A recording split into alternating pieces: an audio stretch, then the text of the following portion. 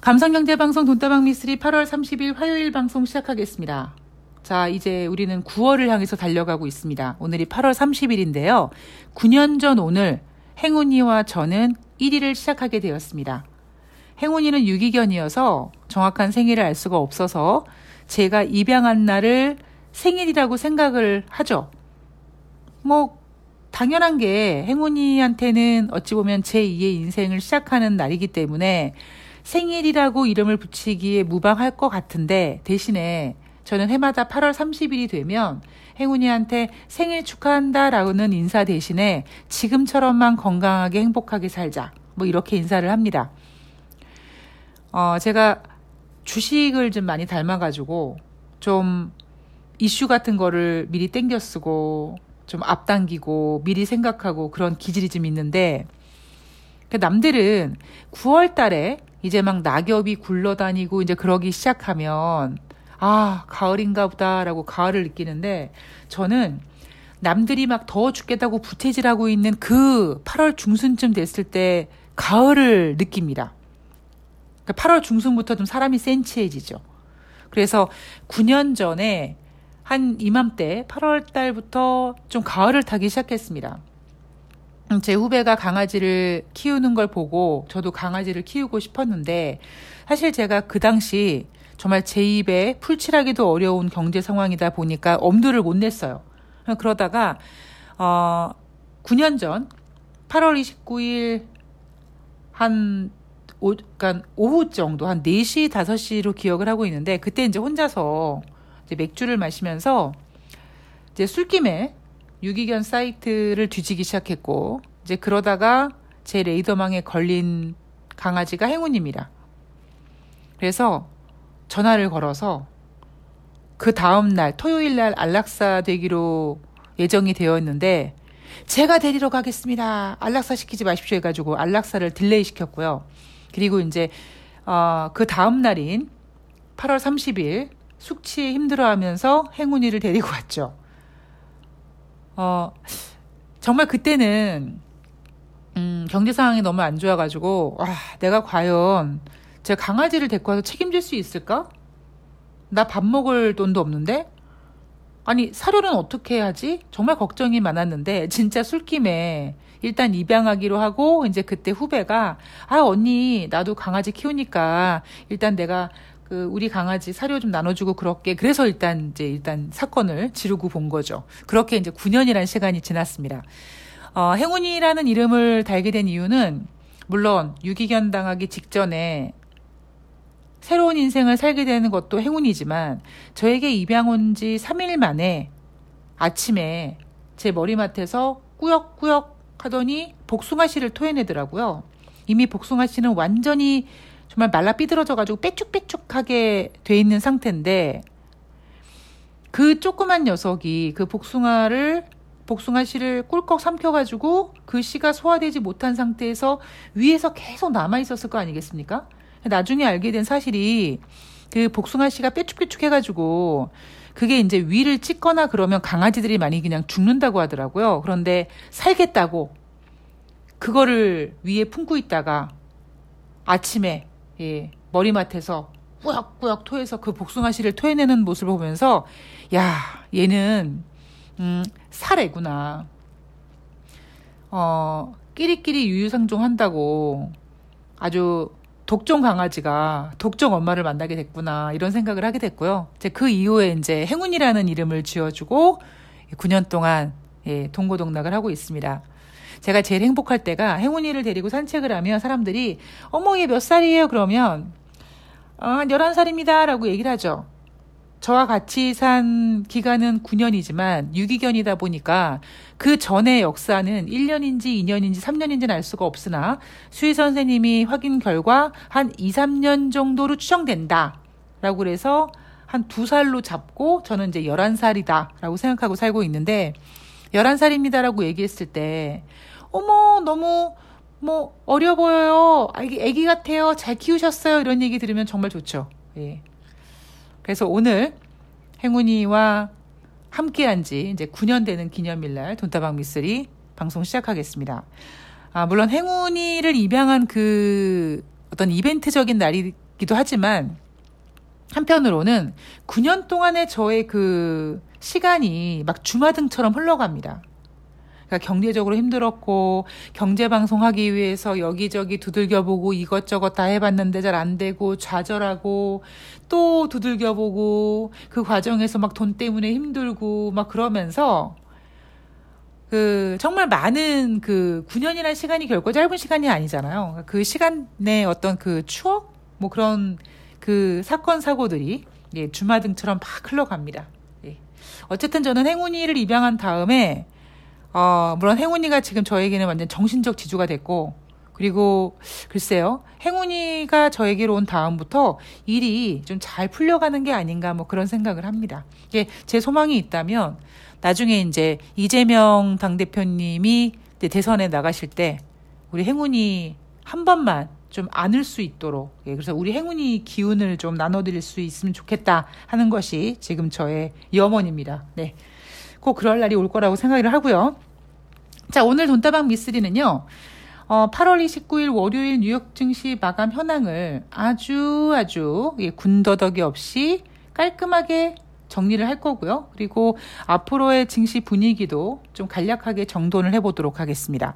제가 며칠 전에 주식시장이 많이 하락했을 때, 그러니까 뉴욕 증시가 하락하고 막 그랬을 때 제가 어떤 분한테 다시 주식시장이 올라갈 겁니다 라고 말씀을 드렸는데, 지금 8월 30일 화요일 우리나라 주식시장은 월요일 뉴욕 증시가 하락했음에도 불구하고 지금 코스피 같은 경우에는 10포인트 이상 올라가고 있습니다. 자, 왜 우리나라 증시가 올라가는지, 그리고 왜 미쓰리가 다시 증시가 올라갈 거예요 라고 얘기했는지 그 부분에 대해서 오늘 정리를 좀 해드릴게요.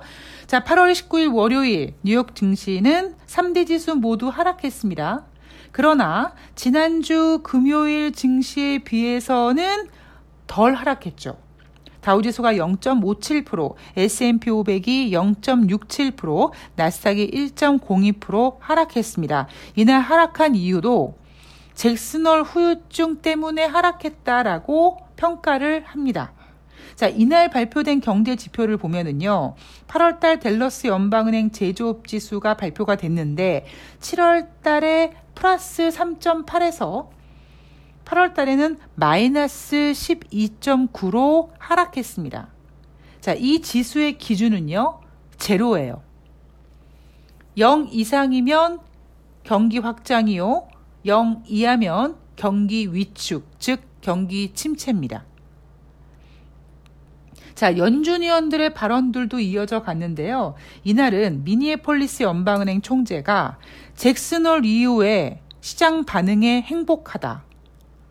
이거 얼핏 들으면 사실 금요일 뉴욕 증시 개폭락하고 월요일날 대한민국 증시 크게 하락하고 이렇게 해서 힘든 투자자들이 들으면 정말 한 대 치고 싶을 정도로 아주 괴팍한 발언이긴 합니다만, 어쨌든 미니애폴리스 연방은행 총재는 잭슨홀 이후의 시장 반응, 즉 잭슨홀 미팅 이후의 증시 하락이 뭐 당연한 거다, 그게 맞는 거였다라고 얘기하는 거죠.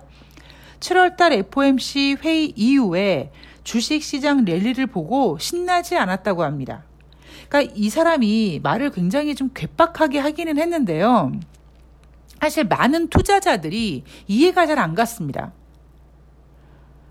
그 얘기는 제가 뒤에서 다시 한번 정리를 해드릴게요. 어떤 진행사항들이 있었는지. 자, 이날 시장에서 연방기금 금리 선물 시장의 금리 인상 가능성 퍼센테이지를 보면 75bp 금리 인상 가능성이 74.5%로 이제 70%가 넘어갔습니다. 그리고 50bp 금리 인상 가능성이 25.5%가 됐습니다. 증시 전문가들도 뭐라고 얘기하냐면, 시장은 지난 3, 4주 동안 연준이 비둘기파적인 스탠스로 전환할 가능성을 가격에 반영하는 측면에서 미리 앞서가는 모습을 보였다라고 얘기합니다. 미쓰리가 주장하는 거랑은 좀 다르죠. 제가 주장하는 거는 이런 겁니다. 7월달 FOMC 회의 이후에 증시가 상승했던 이유는 연준이 비둘기파적인 스탠스를 제시할 거라는 것 때문이 아니라 9월달 FOMC 회의가 한참 남았기 때문이다. 그래서 8월 중순 정도가 되면 이제 9월달 FOMC 회의가 D-Day 30일 안으로 들어오게 되고, 그러면 투자자들이 이제 금리 인상에 대해서 어떤 그 스트레스를 내려놓고, 아유 9월달 금리 인상 한참 남았어, 아직 멀었어, 아유 보이지도 않아, 뭐 이렇게 금리 인상에 대해서 좀 자유로웠던 부분에 대해서 다시 이제 9월달 FOMC 회의가 D-Day 30일 안으로 들어오면서 스트레스를 받게 될 것이다. 그래서 미쓰리가 예상하는 8월달 증시는 전강 후약이었습니다. 주식시장이 7월달 FOMC 회의 이후에 반등한 게 연준이 비둘기적인 스탠스를 전환할 가능성 때문이 아니라는 거죠. 그러니까 제가 왜 이런 주장을 계속하고 있냐면, 그리고 미쓰리의 주장이 지금 틀리지 않은 이유가 뭐냐면, 우리 여러분, 제가 평정심 타령하고 이성적인 이야기를 계속 해드리고 있는데 7월달 FOMC 회의 75bp 금리 인상했습니다.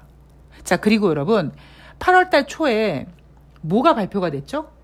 고용지표가 발표가 됐습니다. 그런데 고용지표가요, 비농업자 고용자 지수가 시장 예상치는 25만 명이었는데 50만 명이 넘는 2배 이상가량의 증가폭을 보여줬고요. 하물며 실업률은 전월 대비 0.1% 떨어졌습니다. 그래서 그때 조 바이든 대통령이나 경제 전문가들이 뭐라고 했냐면 미국 고용 좋네, 경기 침체 없네 이랬습니다.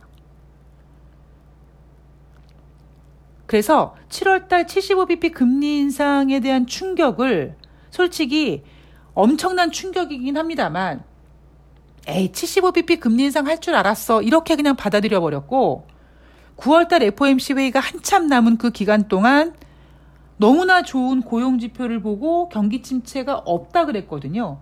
경기 침체가 없는데 어떻게 연준이 비둘기파적인 스탠스를 보이겠습니까? 자, 그 다음 주에는 7월달 소비자 물가지표가 발표가 됐습니다. 6월달에는 9.1%였는데 8.5% 떨어지긴 했습니다만 8.5%가 연준이 목표로 하고 있는 인플레이션 지표가 아니라는 거죠. 그 사이에도 연준 위원들은 계속적으로 우리 연준은요 인플레이션 목표치 2%입니다. 2%에 도달할 때까지 금리 인상을 할 겁니다라는 이야기를 주례장창 한결같이 일관적으로 했습니다. 그 기간 동안 잭슨홀 미팅 전까지 그 어떤 연준 의원들이 아유 9월 달에 뭐 금리 인상 뭐 75bp 할 필요 있겠어? 이렇게 얘기한 사람 한 명도 없고요. 내년에 금리 인하 가능성? 이거 누가 제시했습니까? 그냥 시장이 그냥 알아서 혼자서 상상의 나래를 핀 겁니다. 그 이유가 뭐예요? 7월달 FOMC 회의에서 75bp 금리 인상을 했는데 오히려 시장은 이미 예상하고 있었고 예상한 만큼 했기 때문에 불확실성이 해소됐다라고 하고 반등을 시작했습니다. 사람들이 이랬거든요. 뭐 저렇게 올라가? 뭐 이렇게까지 반등할 이유가 있어? 하고 하다 보니까 투자자들이 시장이 왜 올라가는지 모르는 거예요. 그래서 이유를 찾다가 예전에 2018년도에 연준이 4번 금리 인상하고 2019년도에 뭐 한두 번 더 한다고 했는데 경기 침체 가능성 얘기하면서 금리 인하했지, 혹시 그런 모습이 내년에 나오지 않을까 하고 그냥 상상의 소설을 쓰다 보니까 그 소설로 뉴욕증시 그리고 대한민국 글로벌 증시 반등에 그냥 설명 라인에 넣어버린 겁니다. 맞지 않죠. 왜곡된 거죠. 주식시장을 정확히 판단하지 못한 겁니다. 그러다 보니까 제롬 파월 연준 의장이 잭슨홀 미팅에서 그냥 하던 얘기 했단 말이에요. 그랬는데 주식시장이 개폭락했죠. 특히 뉴욕 증시가. 근데 저는 사실 미니애폴리스 연방은행 총재처럼 그렇게 약간 말을 밉상으로 하고 싶지는 않지만 잭슨홀 미팅에서 제롬 파월 연준 의장의 어떤 발언을 보고 뉴욕 증시가 하락하는 거를 보고 진짜로 아무렇지도 않았어요. 이런 생각을 했죠. 저 지네들끼리 설레발치다가 쟤네들이 저렇게 실망매물 내놓네? 라고 생각을 했습니다. 그리고 8월 중순 정도 되니까 증시 꺾이기 시작했고 잭슨홀 미팅 딱 나오자마자 이제 금리 선물 시장에서 9월 달에 75bp 금리 인상이 거의 확실시 되어가는 분위기죠. 자, 여러분, 오늘 분위기가 지금 반등하고 있거든요. 대한민국 주식시장 2440포인트까지 반등하고 있습니다. 그리고 저는 어떤 투자자분께 증시 다시 올라갈 거라고 얘기를 했습니다. 제가 어떤 자신감으로 그런 얘기를 했냐면 지난주 금요일 날 오늘 방송에서 제가 앞에서 다 얘기해 드린 것처럼 여러분 왜 빠졌어요? 아무런 이유 없이 그냥 지네들이 소설 쓰고 지네들이 놀래가지고 지네들이 실망매물 내놓은 겁니다. 시장은 변한 게 없어요. 9월달 FOMC D-Day 22일 남았습니다. 30일 안으로 들어오니까 시장 분위기가 완전히 바뀌죠. 7월 말부터 8월 중순까지 증시가 반등한 이유는 유일하게 딱 한 가지예요. 9월달 FOMC 회의가 한참 남았기 때문에. 근데 이제 30일 안으로 들어오면서 저 지평선으로 걸어오는 9월달 FOMC 회의가 D-Day 40일, 50일 남았을 때는 대가리만 나왔어. 9월달 FOMC에서 금리 인상한다라는 대가리만 보였는데 이제 얼굴도 보이고 시작하고 이게 점점 앞으로 다가오면서 가슴팍에다가 75bp라고 써있는 것처럼 보이는 거죠. 그러니까 다시 증시는 금리 인상이라는 부담감을 안고 가게 된 겁니다. 그런데 지난주 잭슨홀 미팅 이후에 뉴욕 증시가 크게 하락하고 8월 29일 날 대한민국 증시가 하락한 거는요. 진짜 좀 황당하고 웃겨요. 원래는 아무렇지도 않아야 되거든요. 쟤네 왜 저래? 왜 지네들끼리 저렇게 뭐 급락했다고 이렇게 난리들이야? 뭐 이런 생각을 하게 됩니다. 저 같은 경우는. 자, 제가 오늘 방송에서 여러분들께 힌트를 드렸어요. 어떤 힌트를 드렸냐? 7월 달에 75bp 금리 인상을 했는데 75bp 금리 인상이 여러분 결코 주식시장의 호재가 아닙니다. 그런데 7월 달 FOMC에서 금리 75bp에 인상했는데 증시가 올라가기 시작했어요. 잭슨홀 미팅에서 뭐 금리 인상 계속하겠다. 내년에 금리 인하 거의 뭐 나가리처럼 보이지만 여러분 내년 아직 오지도 않았는데 내년에 금리 인하할지 인상할지 어떻게 합니까? 예, 저도 이제 9월부터 내년도 증시 전망에 대한 자료 분석이 들어갈 거기 때문에 저도 아직 솔직히 몰라요.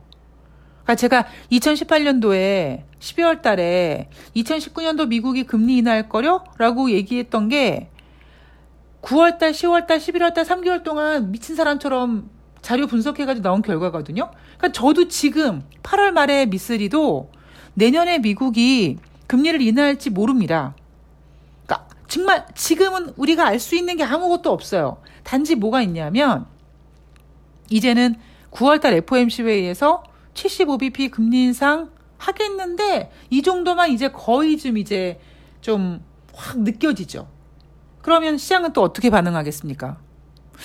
9월 달에 금리 인상 75bp 뭐 할 수 있는 거 아니야? 6월 달에도 해봤고 7월 달에도 해봤고 하물며 7월 달에 금리 인상 75bp 했는데 증시가 올라갔고 그러면 9월 달 FOMC 회의에서 9월 20일이거든요. 9월 20일 FOMC 회의에서 금리를 인상하면 여러분 10월 달에 연준회의가 없습니다. 대신에 11월 1일부터 2일까지 있죠. 그러니까 10월 달에 FOMC 회의가 없고 11월 달에 있기는 하지만 11월 달 초이기 때문에 굉장히 타이트하긴 합니다. 그리고 여러분들이 절대 놓치지 말아야 될 게 뭐냐면 11월 달 미국이 중간 선거가 있습니다. 어떤 청취자님께서 저한테 미쓰리 요즘 정치에 굉장히 관심을 갖게 됐어 이렇게 말씀을 하신 분이 계신데 저는 사실 예전부터 정치에 관심이 있었어요. 그러니까 제가 얘기하는 정치는 어떤 정치냐면 사실 여러분 주식시장에서 정치 테마주 빼고 얘기가 됩니까? 안 돼요. 이번에는 좀 덜했습니다만 그래도 이번에도 뭐 윤석열 관련주, 이재명 관련주, 안철수 관련주들이 움직였습니다. 근데 예전에는 진짜 이 대선 테마주들이 어마어마하게 움직였거든요. 여기에다가 저 같은 경우에는 사실 몇 년 전부터 아주 조용히 혼자서 이재명 도지사를 지지합니다라고 했다가 저 같은 경우는 트럼프 대통령이 미국 대통령이 되자마자 뉴욕 증시에서 트럼프 하니까 미국 트럼프 대통령 정치 얘기를 안 할 수가 없게 된 거죠. 그리고 지금은 뭐냐? 미쓰리가 공식적으로 뭐 새날 방송에도 출연하고 공식적으로 이재명 뭐 의원님을 지지합니다라고 있지만 그래서 제가 정치에 관심을 갖게 된 게 아니라 갖고 있는 게 아니라 제가 그전에는 대선 테마주 때문에 정치에 관심이 있었다며 그리고 트럼프 대통령이 중국과 무역 전쟁하고 법인세 인하하고 그러면서 증시를 핸들링하면서 미국 정치에 관심이 있었다면 이번에는 이제 미국과 대한민국의 현실에 대한 주제 파악에 대해서 대한민국 주식시장을 냉정하고 정확하게 읽어야지만 되기 때문에 정치에 관심을 가질 수밖에 없는 거죠. 자, 어쨌든 다시 이야기로 돌아오면 증시는 여러분 생각해 보세요. 우리 냉정하게, 자, 평온하게 마음을 좀 심장을 이렇게 좀 두근거림을 가라앉히고 생각해 보면요. 여러분 잭슨홀 미팅 이후에 지난주 금요일 뉴욕 증시가 급락해야 될 이유가 하나도 없었어요. 단지 부담이 뭐냐면 9월 달에 금리 인상 75bp 금리 인상하면 좀 부담스럽긴 한데 그 정도입니다. 그런데 사실 그 정도조차도요. 인플레이션을 잡기 위해서는 필요한 조치라고 생각하다 보니까 7월 달 75bp 금리 인상이 무뎌지게 넘어간 거 아니겠습니까? 그래서 뉴욕 증시는요. 지금 중간 선거에 대한 정치적인 입김이 좀 끼어 있다라는 거를 절대 놓치시면 안 되고요. 아마 이제 또 뉴욕 증시는요. 내가 언제 그렇게 막 폭락하고 내가 힘들어했어. 그리고 이제 개정색하고 마치 아무 일도 없는 것처럼 봐봐 미국 경제 괜찮잖아. 미국 경제 침체 없다니까 이제 이렇게 막 개정색을 할 겁니다. 개정색하면서 뭐 하겠습니까? 인플레이션 잡기 위해서 금리 인상한다고 하겠죠. 금리 인상을 하기 위해서 경제 지표 좋은 거 내놓고 경제 침체 없다라고 얘기하겠죠. 그런데 문제가 뭐예요? 대한민국은 미국이 아니거든요. 대한민국은 신흥국이거든요. 그리고 또 하나, 미국도 중간선거 때문에 지금 정치적인 입김이 끼치다 보니까 미국 경제 지표에 그러니까 잘 나오는 경제 지표에 스포트라이트를 비치고 경기 침체를 부정하며 인플레이션을 잡기 위해서 금리 인상을 공격적으로 하겠다라고 하는 거지만 이날 발표된 8월달 댈러스 연방은행 제조업 지수를 보면 마이너스 12.9 경기 위축, 즉 경기 침체로 들어갔고요. S&P 글로벌에서 발표하는 제조업 PMI 지표 지난달에 50을 깨고 47까지 내려왔고 이번에 43까지 내려왔습니다. 그리고 고용 지표도 그들은 고용이 좋다고 하지만 미쓰리는 미국이 고용 지표가 좋은 이유를 달리 해석해드렸고 소매 판매도 예상치보다 좋았다고 하지만 결국 수정을 해서 예상치보다 부진한 성적표였고 여기 목요일마다 발표되는 주간 신규 실업수당 청원 건수는 이미 26만 건에 도달해 있습니다. 그런데 이제 뉴욕 증시에서 발표되는 어떤 경제 지표나 이런 것들은 중간 선거의 입김 때문에 잘 포장되어서 나올 가능성이 있습니다. 그래서 완전 그 외부 변수를 제외하고요. 여기서 얘기하는 외부 변수란 뭐냐면 뭐 유럽의 경기 침체 뭐 이런 거 있잖아요. 그런 걸 제외하고 뉴욕 증시는요, 일단 고를 외치고 있어요. 크게 무너지지 않을 겁니다. 걔네들은 어떻게 해서든지 포장을 해서라도 아마 올려놓을 거예요. 그래야지만 조 바이든 행정부, 조 바이든의 민주당이 지지율이 올라가기 때문에. 그런데 뭔가 인위적으로 무언가를 하면 분명히 부작용이 생깁니다. 뉴욕 증시는 그렇게 중간선거라는 재료를 가지고 인위적으로 끌어올릴 수 있을지 모르겠습니다만 미국이 저러면 저럴수록 금리 인상을 공격적으로 하면 할수록 대한민국과 미국의 금리 차이는 더 격차가 날 수밖에 없고요. 그리고 그 사이에서 미국도 진짜 언제까지 저렇게 눈에다가 콩깍지를 씌워가지고 뉴욕 증시를 포장시킬 수 있을까요? 제가 가장 지금 중심적으로 보고 있는 게 뭐냐면 제롬 파월 연준 의장이 뭐 미국 경제의 고통이 어쩌고 그러면서 금리 인상 계속 할 거라고 했잖아요. 근데 제가 여러분 얼마 전에 앞서서 이런 얘기 드렸잖아요. 지금 이 유동성은 인간이 어떻게 컨트롤할 수가 없다. 즉 금리 인상으로 인플레이션을 잡을 수 없다. 이런 이야기 해드리지 않았습니까? 연준이 금리 인상을 주례장창 한다면 인플레이션이 잡힐까요? 주례장창해서 진짜 연준이 목표로 하는 2%를 만들기 전에 아마 글로벌 경제는 개판 5분 전 될 겁니다. 즉 그 얘기는 금리 인상으로 인플레이션을 잡을 수가 없어요. 특히 지금은요. 뭐가 문제냐면 기후변화가 문제입니다. 대한민국 한덕수 국무총리란 사람은 인플레이션을 잡기 위해서 공무원 임금을 줄여야 된다고 주장하고 있잖아요. 정신나간 소리하고 앉아있잖아요. 금리 인상을 하면 인플레이션을 잡을 수 있다? 이것도 못 잡아요. 왜? 지금 기후변화 뭐 이런 걸로 원자재 가격들이 지금 고공행진을 하는데 이러한 분위기가 하루 이틀 한 달, 두 달 내에서 쉽게 완화될 것 같지 않습니다. 즉 인플레이션 안 잡힐 거예요. 잡기 힘듭니다. 지금 국제 유가가 막 120달러, 130달러 하다가 지금 100달러 아래로 내려와 있잖아요. 그러면 에너지 가격은 100달러 아래로 내려와 있기 때문에 안정되어지는 듯한 모습을 보이지만 다른 건요. 다른 곡물이라든가 이런 거.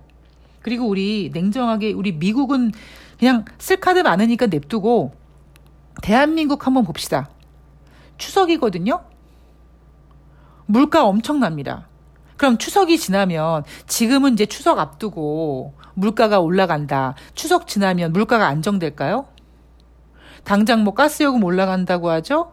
뭐 전기세 올라가죠. 내년부터 건강보험료 또 올라간다고 하죠.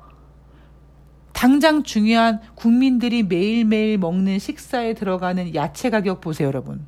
저거 쉽게 안 떨어집니다. 이제 9월 달에 태풍 몇 개 오고, 그리고 뭐 올해 뭐 만약에 이런 분위기면 겨울도 빨리 올 줄 몰라요? 또 올해는 이상기온으로.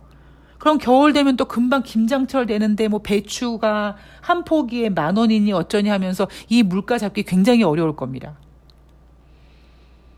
물론 주식시장은 어느 정도 실물 경제와 좀 차이를 두고 움직이기는 하지만 그래도 우리는 실물 경제를 같이 봐야죠. 그 갭 차이가 얼마나 나는지까지도 생각을 하면서 실물 경제와 주식시장을 봐야 된다고 생각을 합니다. 자, 이거는 실물 경제고요. 주식시장은 실물 경제를 배제하고 놓고 본다면 가만히 있어봐. 금요일날 잭슨홀 미팅 이후에 왜 빠진 거야? 아니 8월 29일날 월요일날 대한민국 증시 왜 이렇게 하락한 거야? 이유가 없어요. 그냥 지네들이 설레발치고 지네들이 깜짝 놀라고 지네들이 그냥 툼에 던진 거거든요. 예전부터 7월 달부터 9월 달에도 자이언트 스텝 금리 인상 할 거라는 가능성 제기됐고요. 연준 위원들도 계속 그런 얘기 했고요. 인플레이션 잡기 위해서 그래야 되고요. 그들이 얘기하는 경제지표 나쁘지 않기 때문에 75bp 금리 인상 할 수 있고요. 내년에 금리 인하? 뭔 개풀 뜯어먹는 소리 그 얘기를 왜 합니까? 지금 와서. 이게 7월달 금리 인상한 다음에 9월달 금리 인상 그 예정일이 너무 많이 남다 보니까 시간이 많으니까 이 투자자들이 정신줄을 놓고 쓸데없는 상상만 한 거예요. 50일 넘게 남은 9월달 FOMC 회의는 신경도 쓰지 않고 50일 넘게 남은 9월달 FOMC 회의나 2023년 FOMC 회의나 똑같은 거리라고 생각하고 내년에 금리 인하할 거라는 착각을 하고 있었던 거죠. 근데 다시 정신 차리고 생각해 봤더니 아니야, 우리가 쓸데없이 괜히 놀라고 그랬네. 아니네. 뭐 그 인플레이션 잡기 위해서 금리 인상해야겠네. 경기 지표 나쁘지 않다며. 금리 인상해야겠네. 뭐 나쁘지 않네. 이렇게 받아들이겠죠. 그리고 이제 어느 순간 9월달 75bp 금리 인상 그럴 줄 알고 있었어. 예상을 벗어나지 않았네. 이런 타이틀을 두고 이제 증시는 안정을 찾아갈 겁니다. 이게 여러분 증시 분위기예요. 자, 그런데 문제는 대한민국 같은 경우에는 제가 다시 말씀드리지만 종목 장세란 말이에요. 지금 삼성전자 이제 58,000원까지 떨어졌어요. 제가 왜 대한민국 8월달 코스피 2600 못 가는지에 대해서 설명드렸죠. 2600을 가기 위해서는 어떤 호재 혹은 우리가 안고 있는 악재가 해소돼서 2600을 강하게 뚫어주는 뭔가가 나와야 되는데 그게 없거든요.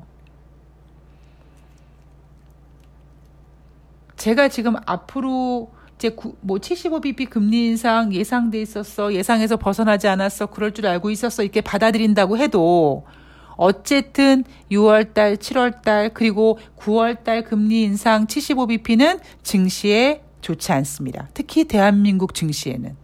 그럼 지수는 못 올라가겠죠? 대신 증시에 들어가 있는 투자자들은 매매를 할 겁니다. 종목 매매를 하겠죠. 그리고 조금 더 장기적으로 본다면 미국이 중간 선거를 앞두고 어느 정도까지는 버티겠지만 제가 아까 전제로 외부적인 변수를 제외한다면 했잖아요. 제외할 수 있습니까? 없습니까? 못해요. 뭐 유럽의 경기 침체 이야기 나오고 이래 보세요. 미국 증시 버티겠습니까? 못 버팁니다. 자, 오늘 방송의 주제는 그거예요. 잭슨홀 미팅 이후에 하락한 거 쓸데없는 설레발이었다. 그전에 쓸데없이 설레발 치고 혼자서 실망하고 혼자서 좌절한 거였다. 아무런 의미가 없다. 그래서 필요한 건 뭐다? 평정심이고 이성입니다. 제가 아까 오늘 방송 처음에서 뭐 제가 가을을 탄다, 센치해진다라고 했는데 저도 인간이니까 당연히 그 정도는 센치해지죠. 뭐 제가 그렇다고 지금 뭐 낙엽 굴러가는 걸 보고 울겠습니까? 아, 가을이구나. 그리고 저 같은 경우는 이제 제 첫사랑이자 제가 너무나 사랑했던 남자랑 요때, 그러니까 20년, 21년 전에 이제 막 요때 막 그 엄청나게 뜨거운 사랑을 막 할 때라 이제 여러 가지 감정이 겹쳐가지고 감정이 이렇게 센치해지긴 하지만 주식시장은 이성적으로 봐야죠.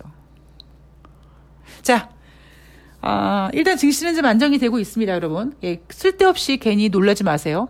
다시 말씀드리지만 돈다방 미쓰리가 7월 말부터 8월달 증시 전강 후약이에요. 뭐 9월달 FOMC 회의가 오래 남아서 그랬던 거예요. 이런 얘기를 해드렸기 때문에 돈다방 미쓰리 들으신 분들은 놀라지 않으셨을 거라고 생각을 하고요. 제가 여러분들한테 해드릴 수 있는 건 여러분들의 혈압과 심장 박동의 안정을 위해서 평정심을 잡아드리는 게 돈다방 미쓰리 역할이라고 생각을 합니다. 자, 오늘 화요일 좋은 하루 보내시고요. 이제 8월 마지막 남았는데요. 오늘 내일 8월달 한 달 정리 잘 하시고 9월달 준비하시기 바랍니다. 저는 내일 방송에서 뵐게요. 고맙습니다.